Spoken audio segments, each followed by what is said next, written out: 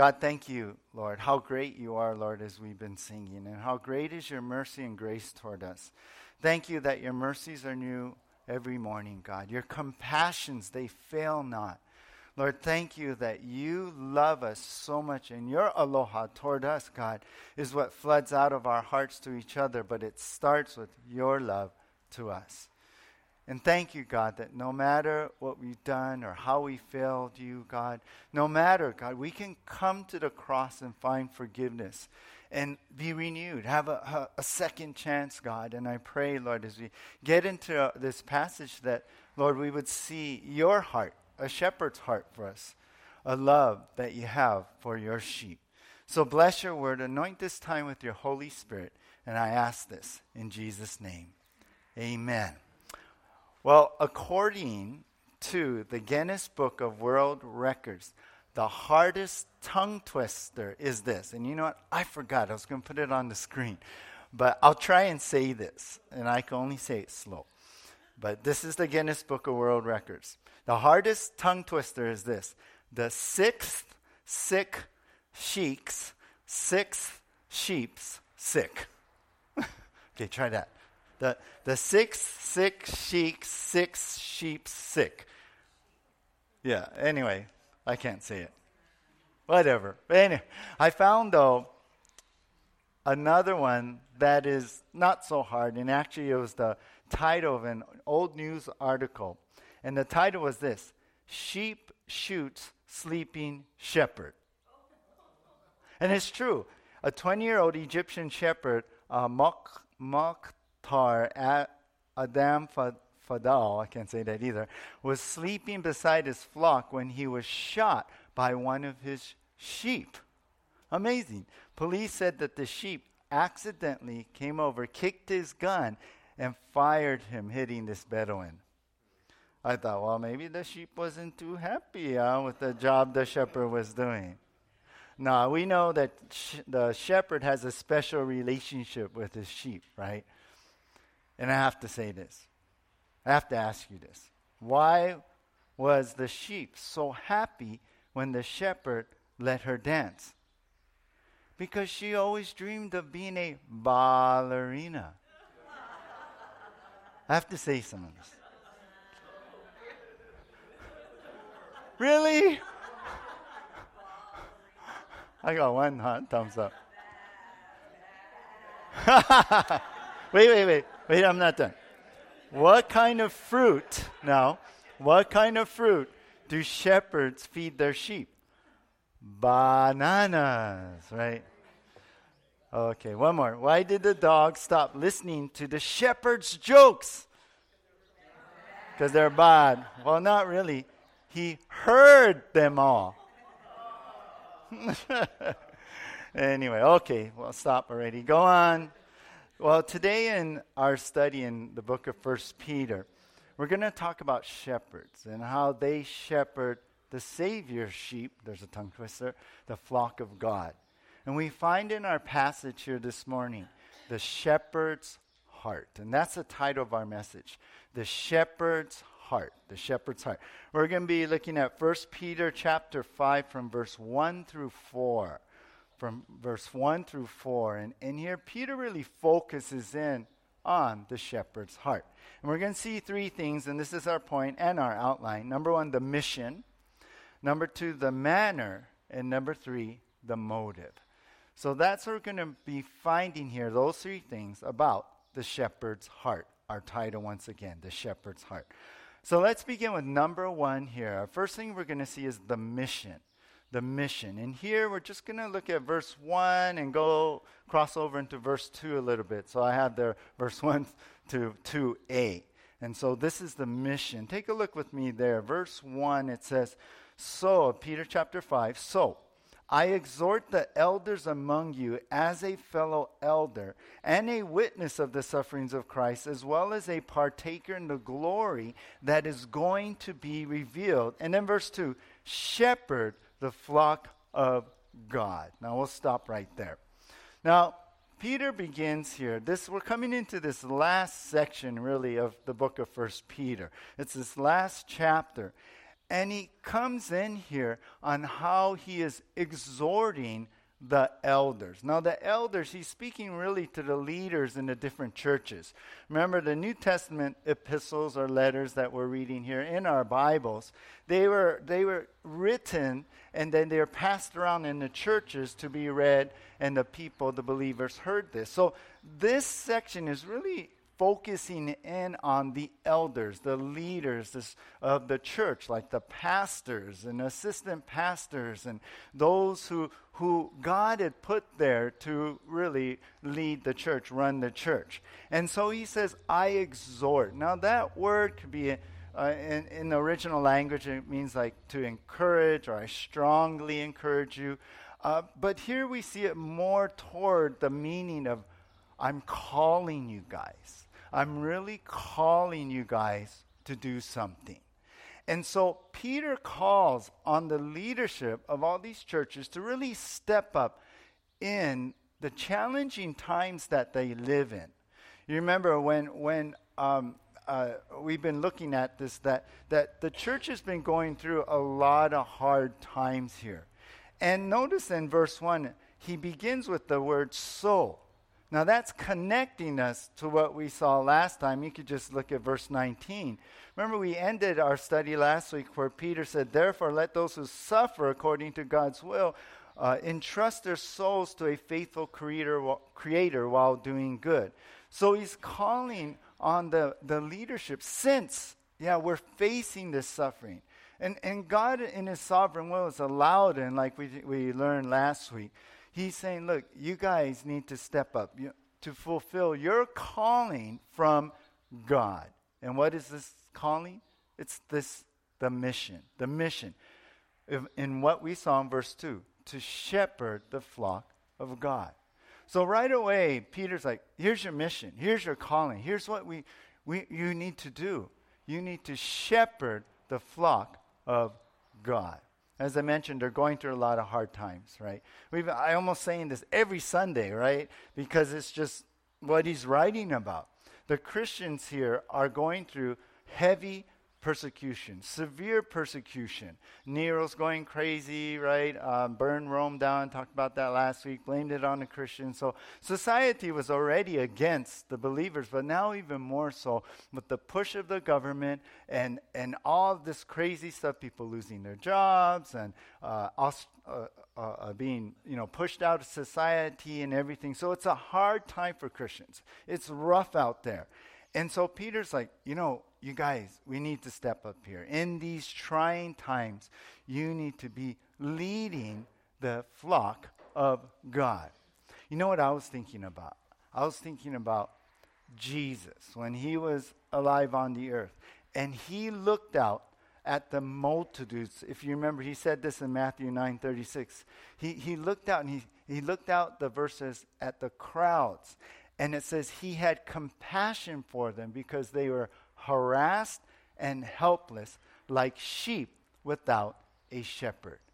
And so that's the heart of this. Peter's like, look, we're going through some rough times. You guys are being harassed. The churches, the believers are. And so with compassion here, we got to step up and be the shepherds of God's flock. Now, in verse 1, he goes on to say that as a fellow elder and a witness of the sufferings of Christ, as well as a partaker in the glory that is going to be revealed. And I like this second part of verse 1 because Peter does not call the leadership of the church in some high apostolic authority, I know those are big words, huh? Like this high makamaka, right? And like he's like coming down on them. But no, he comes with a humble heart. First of all, look what he says. He says, as a fellow elder. In others, look, I'm with you in this. I'm with you. We're in this together. And secondly, he says, and like he was a witness of the sufferings of Christ.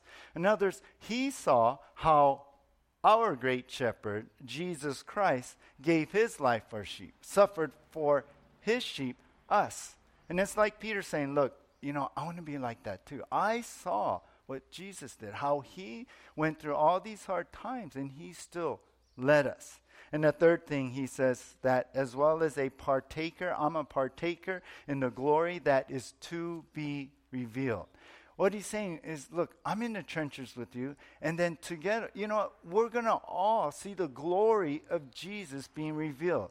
In other words, you and I, we'll all see our shepherd Jesus one day soon. And we talked about how in the last time, how when Christ is revealed, we'll be with him, the trial will be ended, the troubles will be ended, all of that. So here's Peter bringing this up, I'm a partaker too of this. So in this mission, here's Peter. He's saying, we are all serving together. In this mission, we are all serving together. Now, I want to say something before we go on. Before you maybe turn off your brains, before you check out saying, well, I'm not a leader in the church. Oh, I'm not called to that. I mean, I'm just the one in back, or I like to come and just sit, which isn't the right thing. You got to serve, but that's another subject. But before you start saying, well, this doesn't apply to me, it can still apply in some of the basic principles we're going to see here. So wherever God has you, perhaps, maybe, some of the things we're going to see is what the Holy Spirit wants to talk to you about. Maybe you're here, you're a husband, yeah? You're a father. You're the spiritual leader of your family. You have a role here in a way of shepherding, caring for your family. Perhaps you're a mom. You're a mom. You care for your kids in that same manner. Perhaps you're here in church and you serve as a Keiki church teacher. You're leading your little tiny flock of little lambs, right? It can apply to all of us. Maybe you're a boss or an owner at your work, or maybe you're looked up to just in your circle of friends. People look up to you and they listen to you. Well, many of the things we're going to learn here applies to you too. And either way, we need to have a heart, wherever God has you, a heart like we see that Peter's writing about here. So, anyway, Peter's saying, look, we're all in this together. This mission, we are all serving together. So he says in verse 2, he says, shepherd the flock of God. That's the mission, right? Now, notice that Peter brings this in, and he says, the flock of God. Who's that? That's the people, God's people, right? Believers, the people in the church. And we know throughout the Bible that God talks about us as sheep. And why is that? Well, because us believers, we're like sheep. And let me give you a few sheep facts here. There's no jokes here, so it's okay, all right? No. Anyway, one sheep fact is this. Sheep, they do not have any directional instincts. In other words, they're the only animal that can get lost, just a mile away from their home. They'll lose direction. Isn't that like us? We get lost in this world. Yeah? I don't know what to do. Oh, God, when I go, should I choose this or that? Or God, what? Right? We easily get lost. Even spiritually, we're tempted away. Easily. We're just like sheep. Another sheep fact is that the sheep cannot feed themselves properly. They cannot. That's why they need a shepherd to lead them to the green pastures. And even if they're there or they find some nice green, food to eat, they'll eat all the way down to the stubble, and they'll just get into the dirt and eat dirt. And they'll just eat even toxic weeds. Isn't that like us, though? We get into things, we get into toxic social media posts, yeah? And we just keep going, right? I have I have a pastor friend that told me, Rick, I stopped reading that stuff. It was too much for me. And sometimes we just got to go, stop. Yeah? We're just like sheep. Sheep, they cannot find water on their own. They got to be led to cool, clear water. They'll just drink anything, even dirty water that could be poisonous to them. And there's several things, but I was thinking about this. Sheep are easily confused, and they're easily panicked, and they're easily led astray. I think, well, that's me. Yeah, I get confused. I can be filled with fear and panic and do things or say things that, are not in the Spirit. And easily, aren't we led astray? We can be easily led astray with this dark doctrine or this conspiracy theory or this. And we're like, oh, and then we get all crazy. So, Peter comes in here and how God has, in the Bible, even presented us as sheep. And he's telling the pastors, the leaders of the church, shepherd the flock of God, God's sheep. Now, the word shepherd here means to care for, to tend to. It means to provide for, and really come down to it. Some translations even say to feed the flock of God. And I think Peter's thinking of that because he knows this well, right? You remember in John 21, after Peter's denial, his failure with Christ, and Jesus had resurrected, appeared to them, and they're kind of waiting for him. What did they do? Many of the disciples went back to their old job, right? Fishing. Here's Peter fishing. He's back to fishing. And maybe, I always thought, well, maybe he thought, well, I failed God, and I denied him. I promised I wouldn't, and I did. And, well, I'm done. And he's back to fishing. And then what happens? Jesus appears, right? Tells him, oh, catch some fish here and stuff. And then he cooks some breakfast, right? And after breakfast and everything, he pulls Peter aside and he says, Peter, do you love me? Peter says, yeah, I love you. And what did Jesus say? Jesus said, well, feed my lambs. And then Jesus asked him again, do you love me? And he's like, oh, yeah, Lord, yeah, I do. Then he said what? Tend my sheep. And Jesus asked him again, and then answered Peter, or said to Peter, feed my sheep. He said, feed my lambs, tend my sheep, feed my sheep. I believe that was the moment Jesus was really calling him back into ministry, to be now the shepherd of God's people. To what? Feed God's sheep. And how do pastors feed the flock of God? Right here, the Word of God. The Word of God. And that's what we do every Sunday, Wednesday. We study the Word of God here. We learn it. And we hear God speak to us through the Word of God here. And so here's Peter. He's saying, look, tend, care for God's flock. Feed them the Word of God. I was thinking about Paul. Remember, Paul was on his way to Jerusalem saying bye to the Ephesian elders, the elders of the Ephesian church. And in Acts 20:27, he was talking to them. He was encouraging them. And let me I'll just read this to you. In 27:28, he tells them, I did not shrink from declaring to you the whole counsel of God. Now there's the Word of God here. And then he tells them, pay careful attention to yourselves and to all the flock in which the Holy Spirit has made you overseers to care for the church which he obtained with his blood. And so I see Paul like, look, I taught you the whole counsel of God. I taught you the Word of God. And so do the same. Care for the flock in the same way. Be overseers in that same way.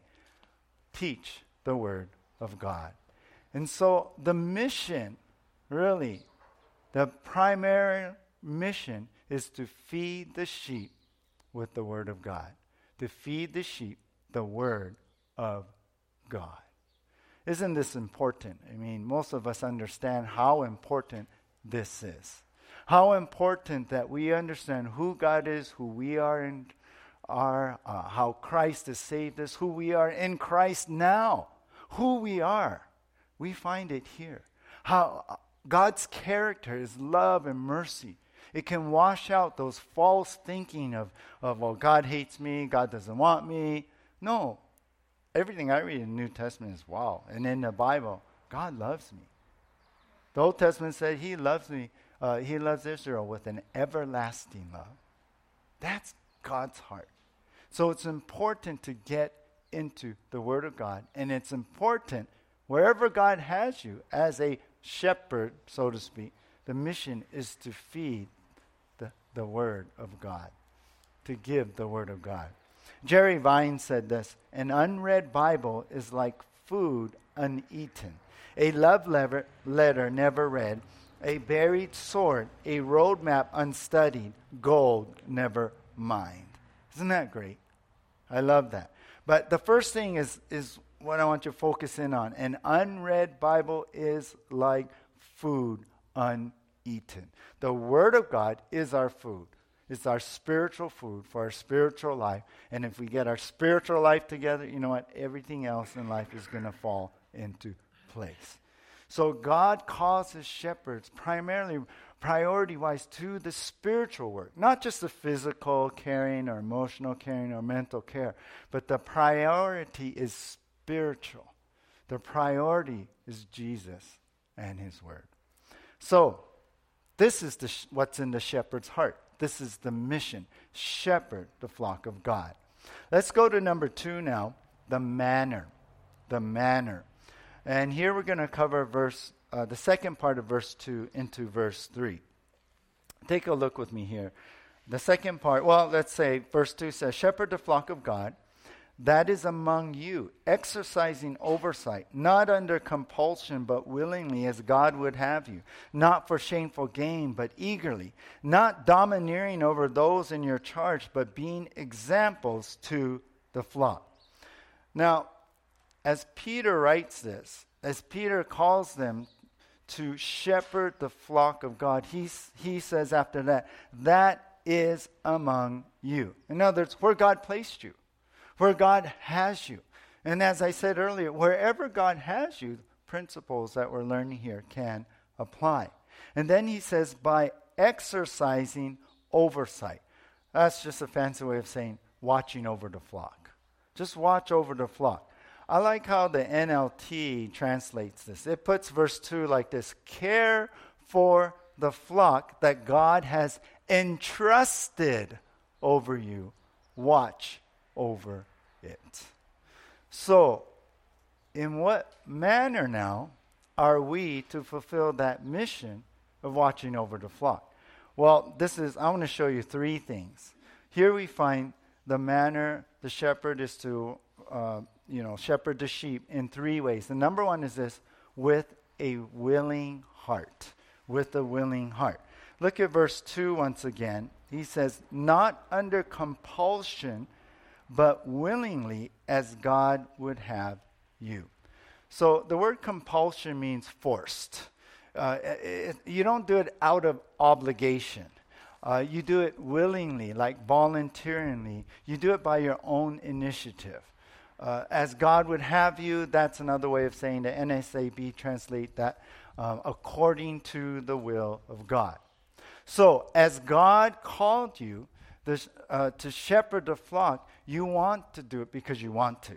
You want to, not because you have to, but you really want to. It's in your heart. You have a willing heart to shepherd the flock of God. That's really the manner, number 1, of how the shepherd should shepherd the flock of God. One Sunday morning, a wife wondered why her husband was still in bed. He shook him awake and said, hey, why aren't you up and getting ready for church? Come on, we got to go. The husband's pulls covers over and says, I don't feel like going.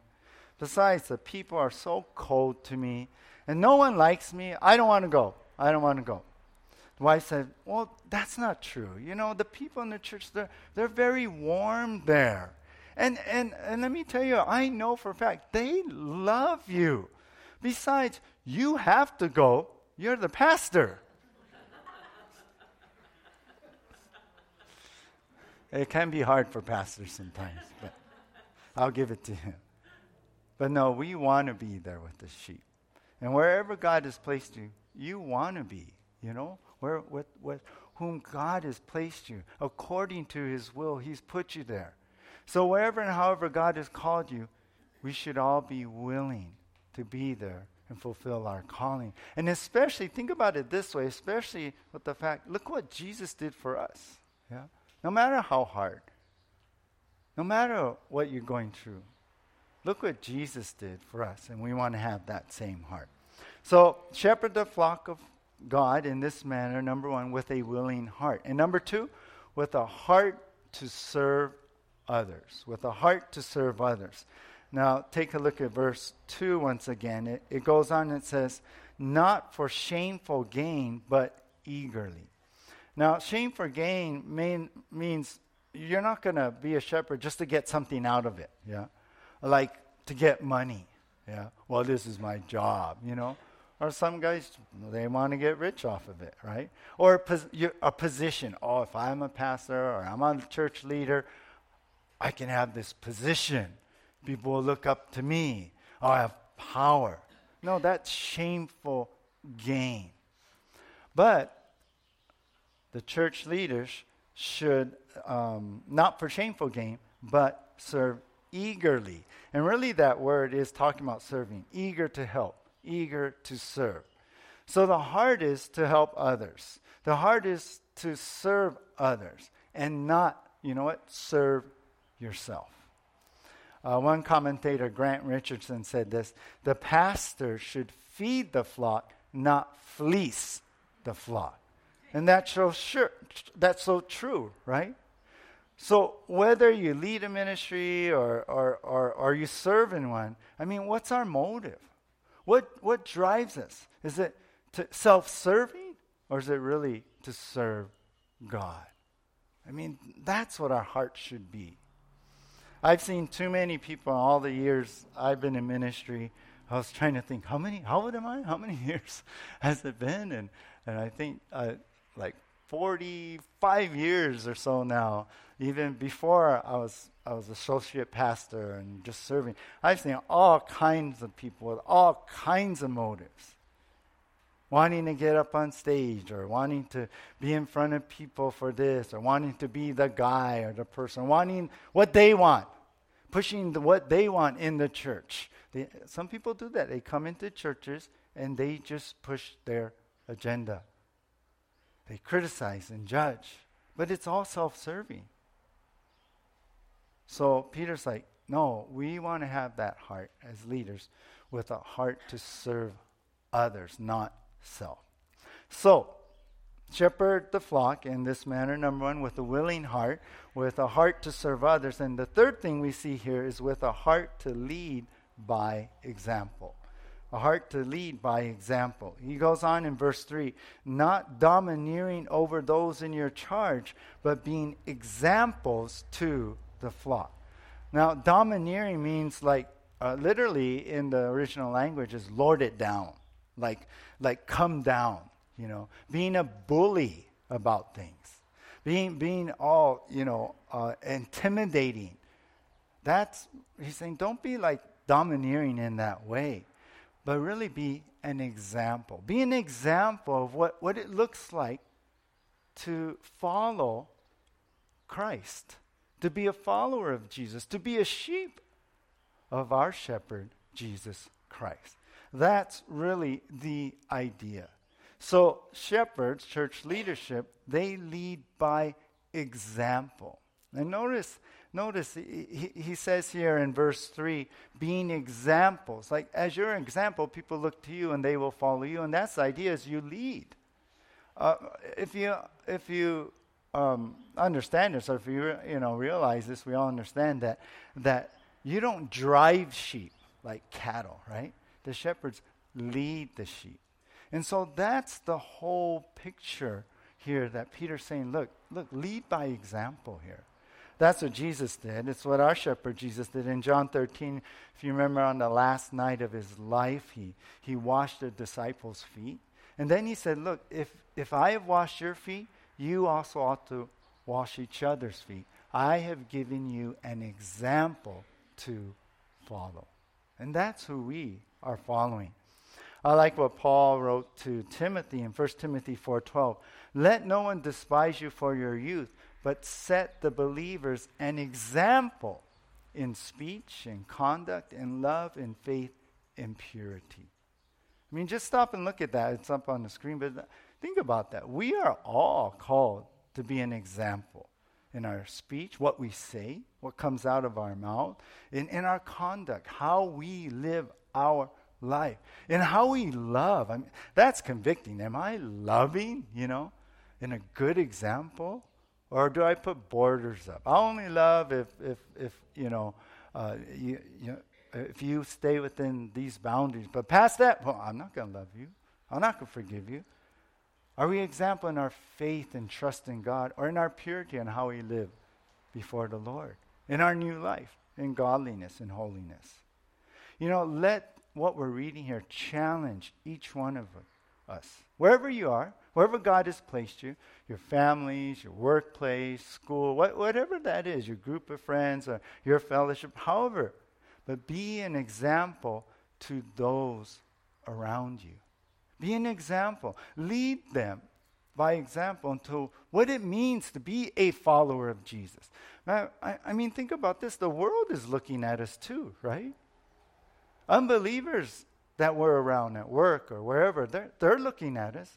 If we declare ourselves as a Christian, they're going to say, well, I never met one of you before. What do you like? What are we showing them? Right? We need to have that in mind. I remember long ago, I was an associate pastor at Calvary Chapel in California for 13 years. And the first time I was asked to preach in the big church, it was kind of scary for me. And it was a Sunday morning. We had 3 services, maybe almost 2,000 people coming through. And it was a little, scary, me being that insecure, timid, fearful sheep. I'm not sure. Why did I say yes? I should have said no, kind of thing, right? But you know what? The pastor wrote me a note. He wrote me a note, and he encouraged me. And among many things that he wrote, one of the things I'll never forget is he wrote this. He has been preparing you for this your whole life. Walk in that confidence. Let the Holy Spirit lift you. Be bold. Be genuine. Be yourself. Then he wrote this. But be what the older people, even the crowd, would like to be as they grow up in Christ. Heavy though, yeah?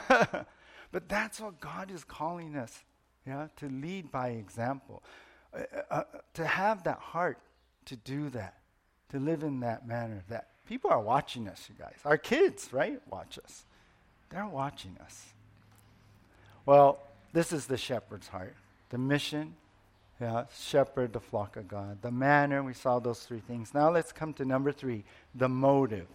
The motive. Here we're going to cover verse 4. And this is our last point. Number 4, and when the chief shepherd appears, you will receive the unfading crown of glory. All right, so Peter finishes off this section here, and he says, look,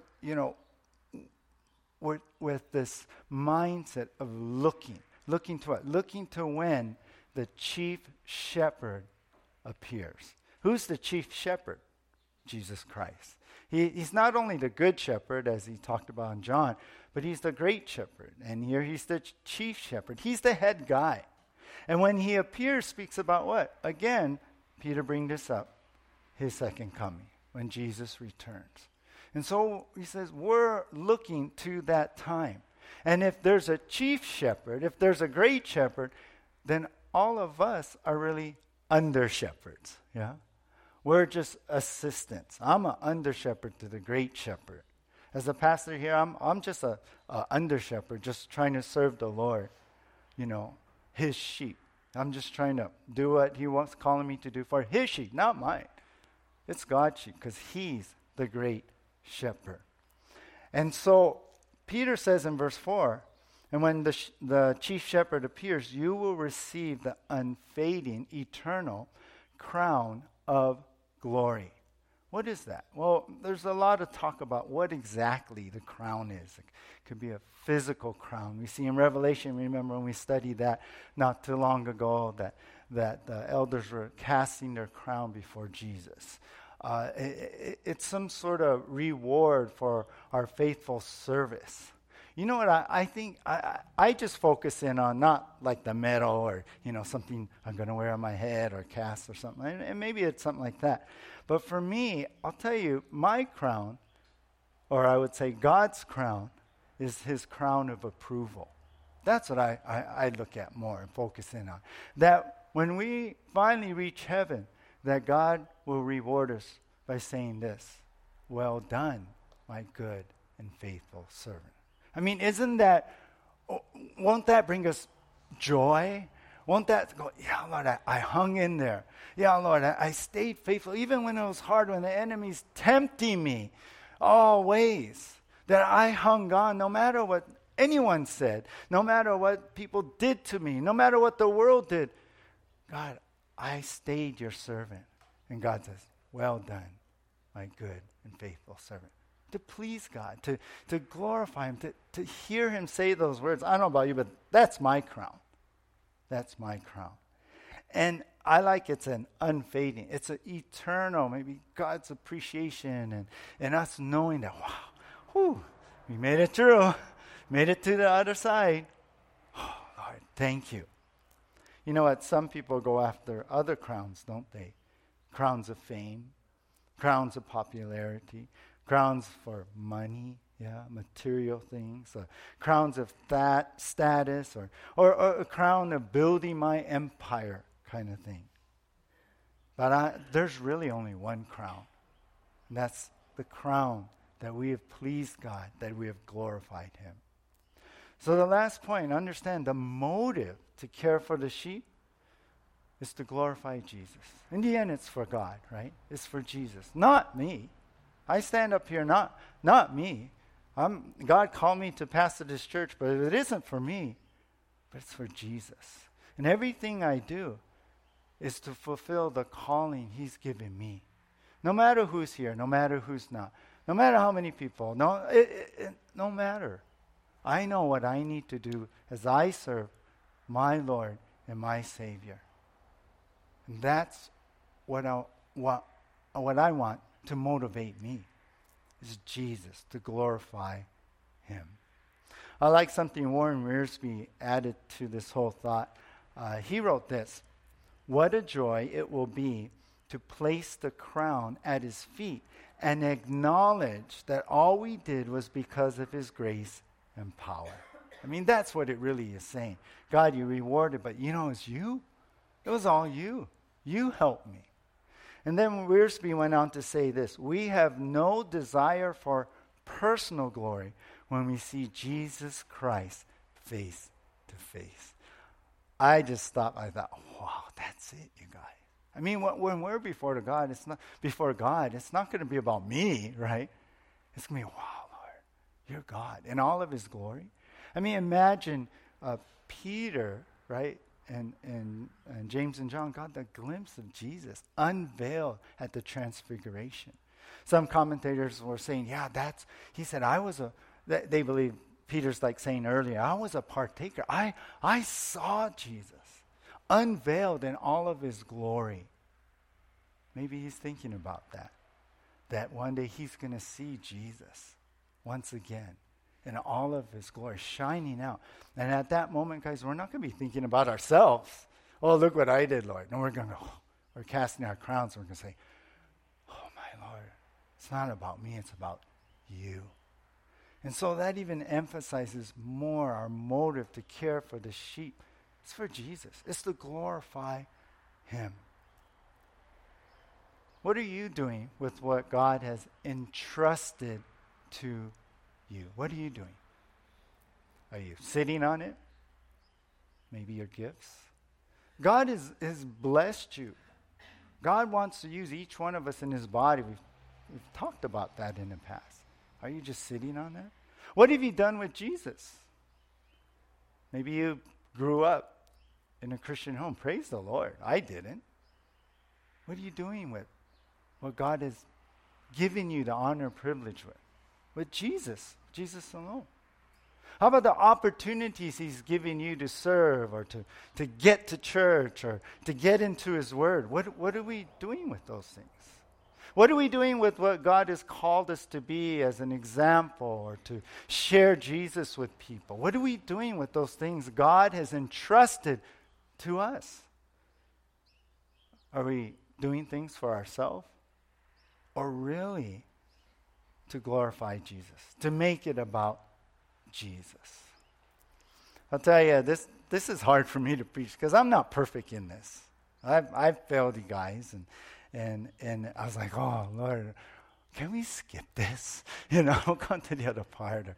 It was hard because I'm not perfect, but I do desire, and I'm sure all of us, we desire to do better in the mission, in the manner, in the motive, in what we've seen.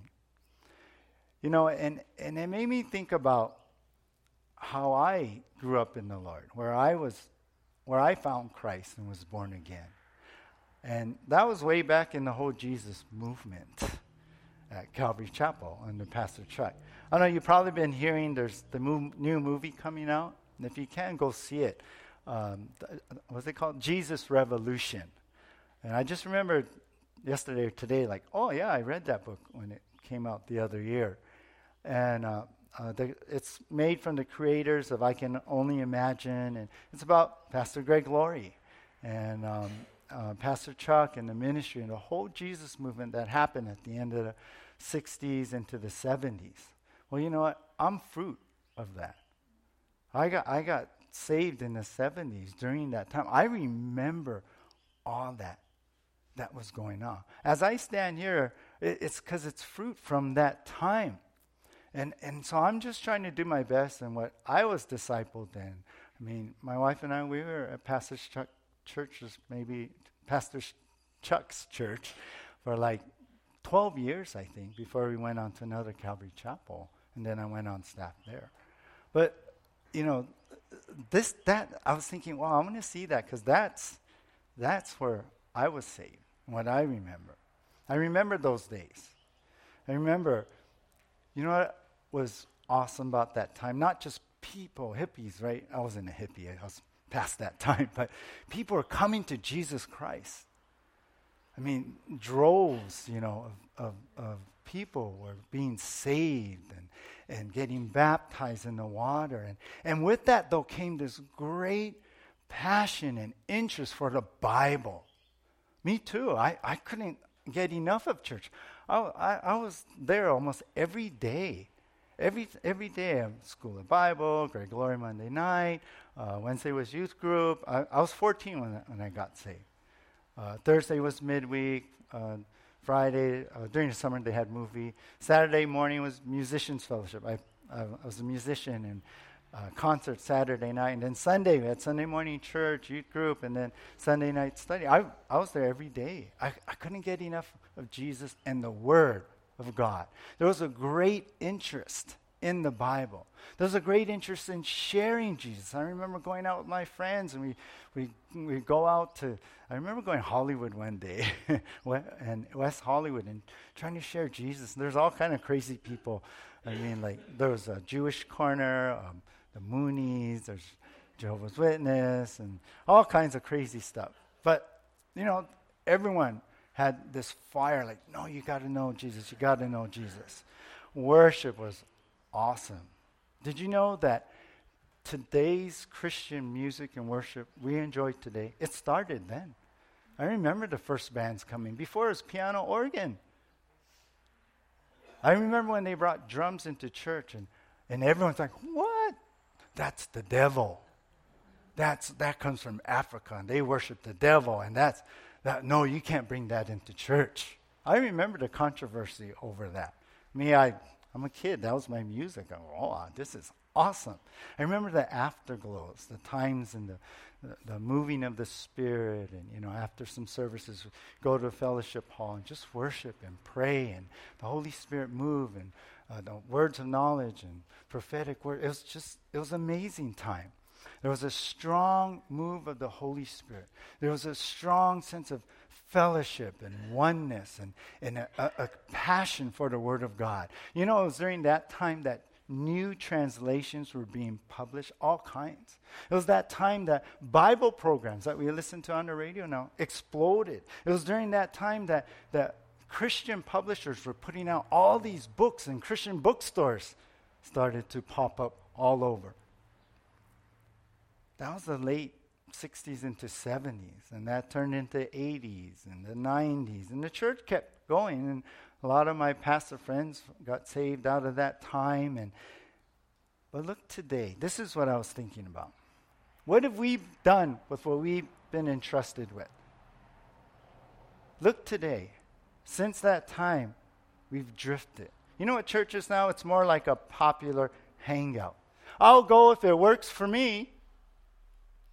Sheep seem to want entertainment more than coming before our holy God and worshiping Him.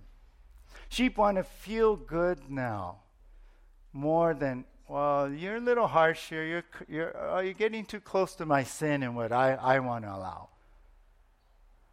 Sheep kind of redefine now, the church really, what the life of faith is. The life of faith, well, church is about, well, are you going to wow me? I want to feel the emotion. You got to please me. And what are we doing? We're pleasing ourselves in that, right? It's not about Jesus and God. It's about me. Is this for me? It's not. Well, I don't know. I'm going to go somewhere. I feel like the fire for Jesus had been replaced by desires more for an experience. The new goal really is make me happy. That's the goal, not Jesus, no matter what. I remember before in the Jesus movement, the basis of our life of faith was the Word of God. The object of our life of faith is Jesus Christ. The goal in our life of faith was, you know what? Holiness. Living out our new life in God, godliness. Satan has diverted it all. We've been wooed away and distracted. The basis, now of the life of faith is, my experience. The object is now my agenda, my preference. The goal is no longer holiness, but happiness, what pleases me. And I say all this as God has called me here as your shepherd, under shepherd to Christ at Upcountry Calvary Chapel. I'm telling you my heart. I'm seeing these things. And my heart is I want to lead you away from making things all about me, but getting back to Jesus. Jesus. That's what it's about. We are in the end times. We're rolling fast into that. These are our dark times in the sense that Satan and evil, it's strong. And we see it in our society and the world. The world is getting prepared for the tribulation time, for the Antichrist to be received. That's what's going on. And some of the fight is that. I see as more I stick to the Word of God and I make commitments, God, no, I want it to be about you. I want this church to be about you. That there's pushback from the enemy here. Oppression on me. I see it in some of the leaders here. I see things in their life all of a sudden, boom, boom, being attacked. But my heart, I want you to know, in this, is to lead you to Jesus. To keep the Word of God here. And our focus on that. That's why I'm here. That's my heart. So I wanted you to know that. I'm not perfect. I failed many times. But I want to get better. I want to grow. And I want to bring Jesus as the main thing here. I'll close with this. Vance Havner, he wrote this.